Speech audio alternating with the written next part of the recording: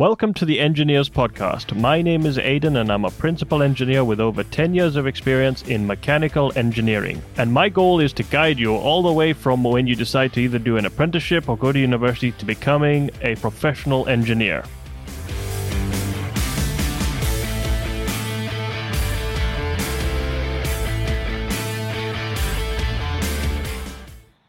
So welcome to episode 9, everyone.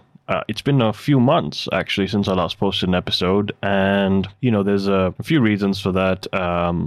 My grandmother died just before Christmas, so that was a hard time, plus a few other family things. So apologies that the show has been out of commission for a few months, but I'm hoping to be back on track now and making everything work as well as I can. So on this week's episode, I thought I would talk about something that a lot of us don't like to talk about. So last time I talked about knowing when to quit. So that's your decision on when, you should quit, if you're given that kind of feeling, or basically you just don't want to be there anymore. So that was the last episode. And this episode, I'm going to talk about a topic that not a lot of us really want to happen to us, and that is redundancy. Now, I'm sure redundancy works a lot different in a lot of countries. Some places have it a lot better, some places have it a lot worse. In the UK, I believe it's probably one of the worst ones, because if you don't know, then you don't know. And by that I mean, people think they know what they would get with redundancy, but they actually haven't checked and made sure that that's what they get. So, first of all, what is redundancy? So, redundancy is when a company wants to minimize their workforce to save money. That's the excuse they use. In some cases, it is. If they're going to go bankrupt and they have to do something drastic, then yes, they will cut staff. But otherwise, you've seen these big tech companies like Microsoft, Amazon, Google, all making staff cuts, and they're making billions of dollars. So it can go either way. It can be, some will do it to save themselves because they're going to go bankrupt. Others will do it to make more money. So there is a sense of greed involved in some cases of redundancy, because let's be frank, if your company is making profit, then there's no need to make anyone redundant, because that means that you are actually making money. Even if you make £1 profit at the end of the year, the only unhappy people will be the shareholders. Otherwise, everyone else, including the company, has made money. But that being set aside, in the UK, you're not protected that well from being made redundant. And the reason doesn't have to be a good reason. Now, in the UK, the redundancy law is as follows, okay? If you've worked at a company for less than 2 years, they only need to give you a week's notice, and that's it, and 1 week's back pay. So in reality, if you haven't been there for 2 years, it's just like being on probation. All these companies that give you a 6-month probation, it's not really a 6-month probation. It is closer to a 2-year probation, because you can still be made redundant if your position isn't needed anymore according to the company. And if you've been working at a company for a long time, let's say you've been working at a company for 20 years, you can only get a maximum of 12 weeks worth of pay, so 3 months pay, regardless of how long you've worked here. So once you pass the 2-year mark, you get 1 week's pay for every year worked. And I think then you're a bit more protected with a notice period, where I think you can get like a month's notice or something like that. That's why if you're the last one in, you're the first one out, because it's easier to get rid of someone who's been at a company for less than 2 years. Now, I haven't been made redundant before, but I know a lot of people who have, and it's almost happened once at a previous company. And it was a scary moment, because you don't know what's going to happen. I've got things to pay for. Everyone does. But a big corporate company like the one I used to work at doesn't care. And there are a lot of companies that just don't care. You are a number in a lot of things. And the thing is, never get too cocky somewhere, because it might take like 2 or 3 people to replace you, but they won't know that until they've gotten rid of you. So if you think that you're replaceable because you do, let's say, the work of like 3 or 4 people, you are replaceable by 3 or 4 people, but it would be too late by the time they notice. And yes, it will cost them a lot more money, but they don't honestly know that. You know, they only know that by the time it's too late. Is there something you can do to stop yourself being made redundant? Yes, there are some things you can do, but at the end of the day, if they are going to do it, they will do it. Because where I previously worked, they gave all the engineers letters of redundancy regardless. And it was an insult for a lot of us who actually did a lot of work. But what they do tend to base it on. Now, if you've ever had an annual review with a boss somewhere, and you've thought, well, these are pointless because they don't go anywhere, they don't get me a pay rise, they don't do this, they don't do that. They don't do the training they promised. And those annual reviews are not for that. Okay, because you'll notice that a lot of companies score you. So in the previous company I worked at, there was a scoring system A to H, where H is the best, A is the worst. But it was very bizarrely done, because if you had a F, an F was better than a G, but if you had an H was better than a G and an F, because it went with behavior and how well you do your job. Very bizarre system. And if you were to be in the middle, like doing your job well, you would be graded an E. And the problem with that was it was a very biased scoring system, because managers could give their staff what they wanted. If some managers followed the company procedure, how it should be, then unless you really went above and beyond, you got an E. Other ones, even if you didn't go above and beyond, you'd get your H. But when it came time for redundancies, that is purely what they based it on. They based it on the scoring of the lowest. So from every department of engineering, there were 2 who were made redundant. And the 2 who were made redundant, one of them didn't have a review because their manager just didn't do one. And the other one had a bit of an HR incident. And again, that is something you don't want, because they take that into account as well. That's another thing that can also drive your redundancy, is having a incident with the HR department. And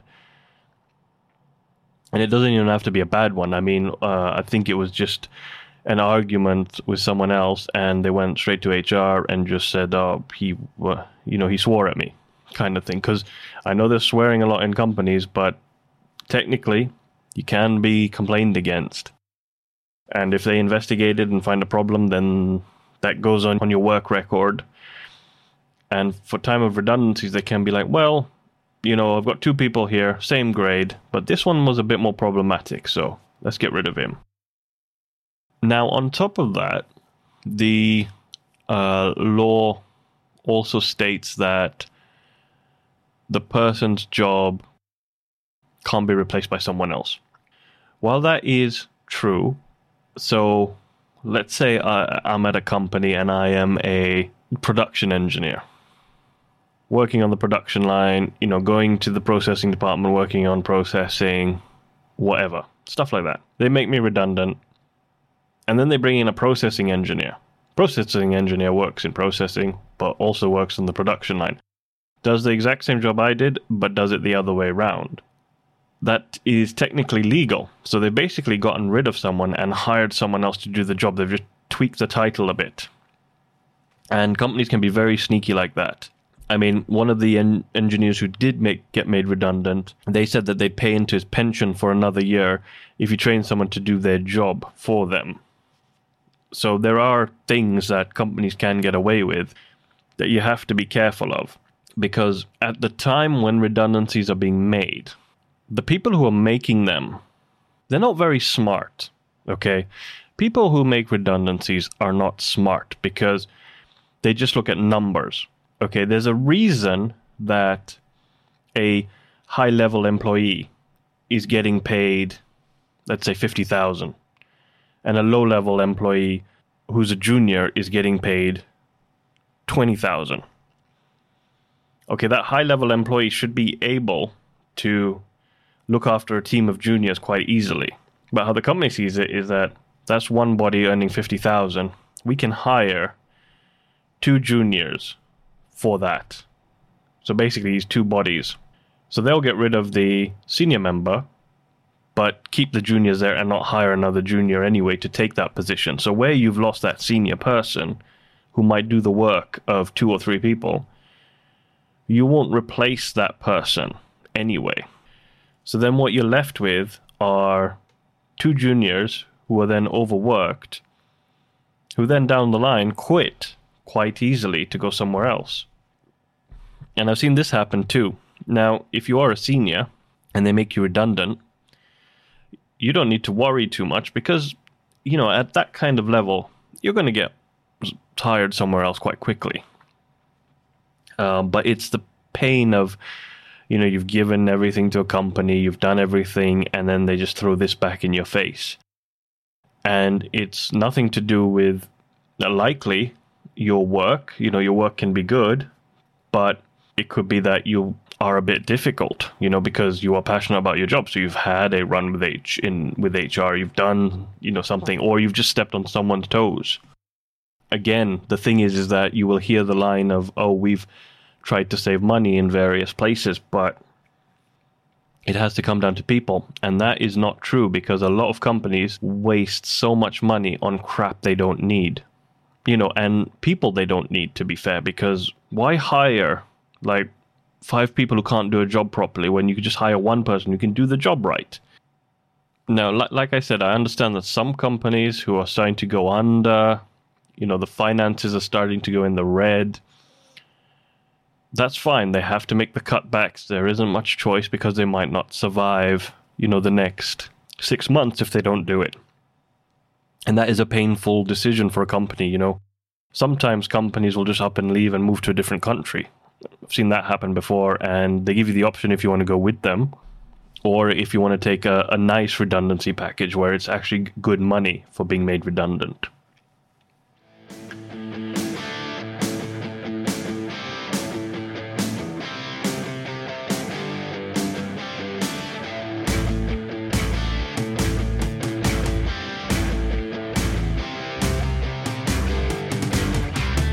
Right, so the next bit that I'm going to talk about is how do you know a redundancy is coming? Because there are definitely signs in a company that redundancy is coming.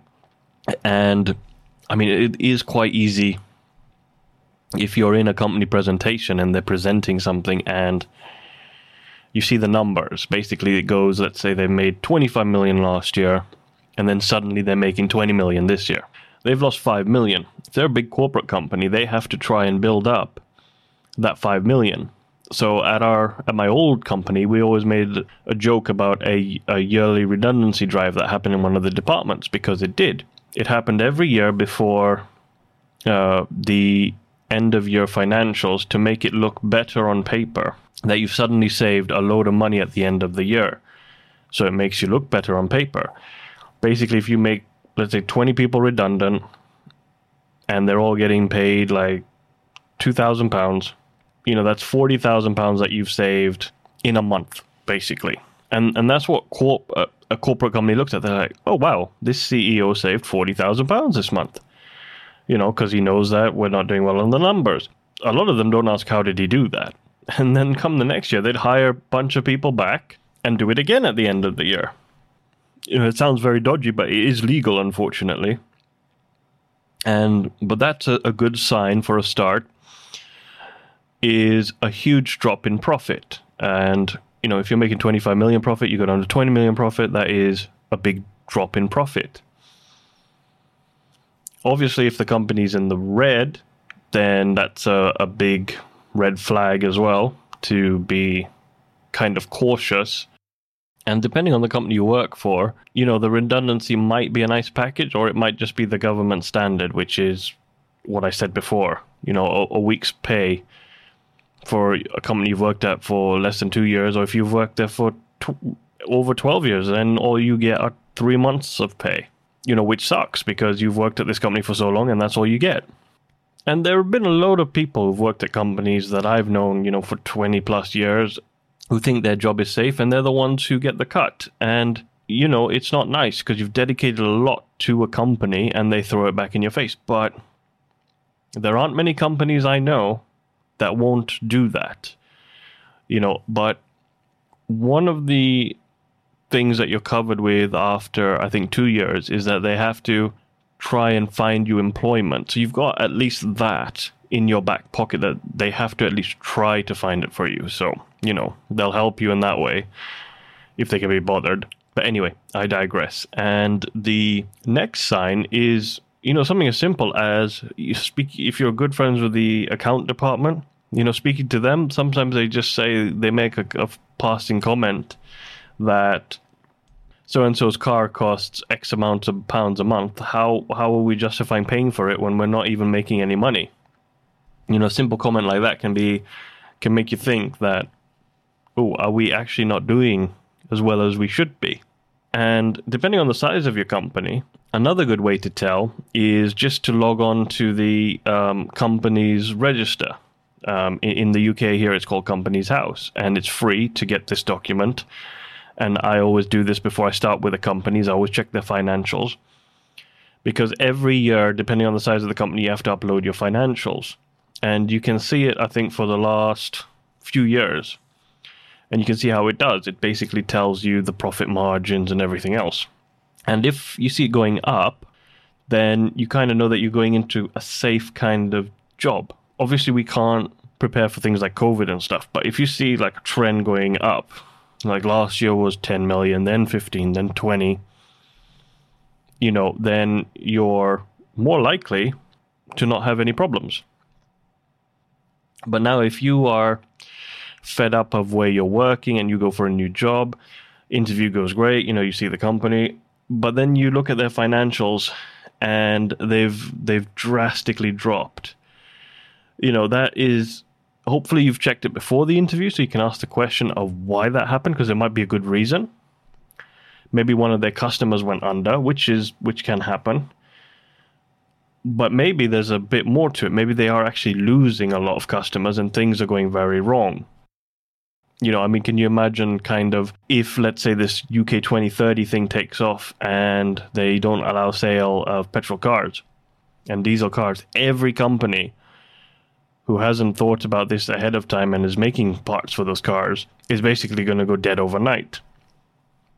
So some companies don't plan for the future, and you see them dip as well. So that's another sign of the companies in problems, is you can actually go to the government website and find out, is the company you're working for doing well, or is the company that you're going to work for doing well?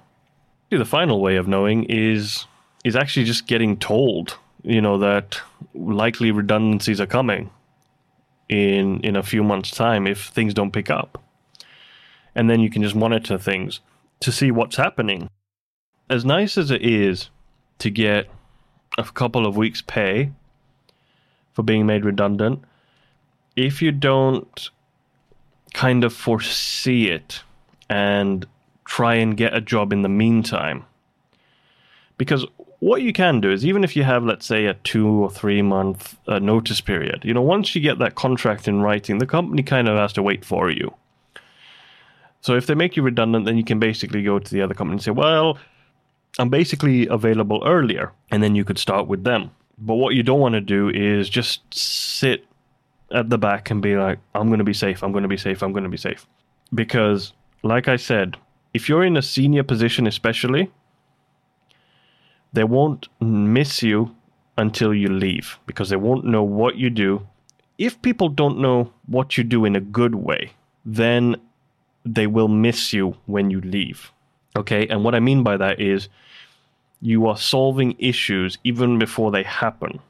You've done things, you've prevented things from happening, you've reacted quickly to something going wrong. And the problem with that is no one knows what you do, but you do it so well that you keep everything running. Whereas you could be the opposite and no one knows what you do because you never show anything. So there is a risk that you will be sorely missed a month or two later when they've made you redundant and they realize what they've done, and then it will cost them a lot more money to replace you. But unfortunately, if it's due to a company being in the red, then it's understandable. But unfortunately, shareholders can be greedy, are greedy, and they just want more money. Because less money in the bank, less dividends for them at the end. Because another thing, which I will talk more in depth in another episode about my knowledge of business, is not very knowledgeable, but I know some stuff, is if you pay yourself a salary in the UK, you get a lot more percentage taken off than if you pay yourself dividends. And dividends is what you can claim from a shareholder's profit pot. So I think it's like 19% tax. It's ridiculous. It's like almost half of what you would get out of your salaries. So let's say you're on a £30,000 salary and you get £30,000 in dividends. We'll use this as an example. So the income tax on that salary is about £3,000 to £3,500. Okay? And then on top of that, you have to contribute to your national insurance on the salary, which is about £2,300. Right? So you're looking at £5,800. On a £30,000 dividend, you are looking at a £4,900 tax.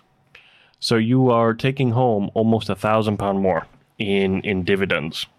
But that goes, dividend tax doesn't go up as high as normal tax does. Let's say you're lucky enough to be taking home 100,000 and you want to take home 100,000 in dividends, right? You're looking at paying £39,000 in tax on that. It's almost 40,000 if you round it up, let's say. And the tax on dividends is 36,000. So basically you're making £4,000 more on your dividends. So this is why shareholders care more about the pot than anything else, because they might be getting a salary, but the tax on the dividends is different. And at the end of the day, all the shareholders care about is making money. I should say this, they also care about is making more money. So that is another reason why they could make redundancies.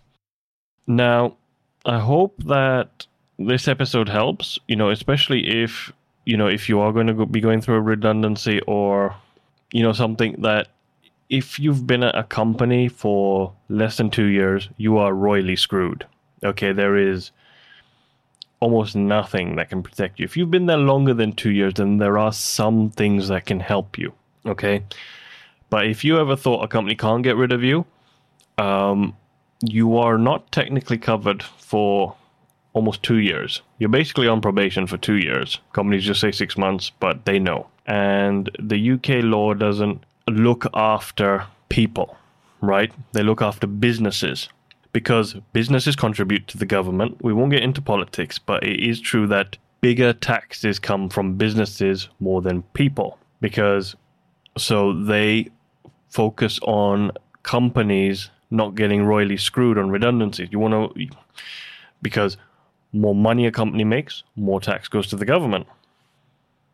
So it's actually in the best interest of the government to screw normal people over their salaries. But I won't get too much into that, because that's a story for another day. But I hope this episode helps. And, if you are going through redundancies, just remember there's always something on the other side. So if you have any questions, please don't hesitate to get in touch, be it by email or LinkedIn. I'll leave a description to everything in the links below.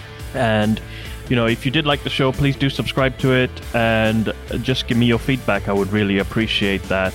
And until the next episode, I hope you have a great day, and during this journey to you becoming the best engineer you can be.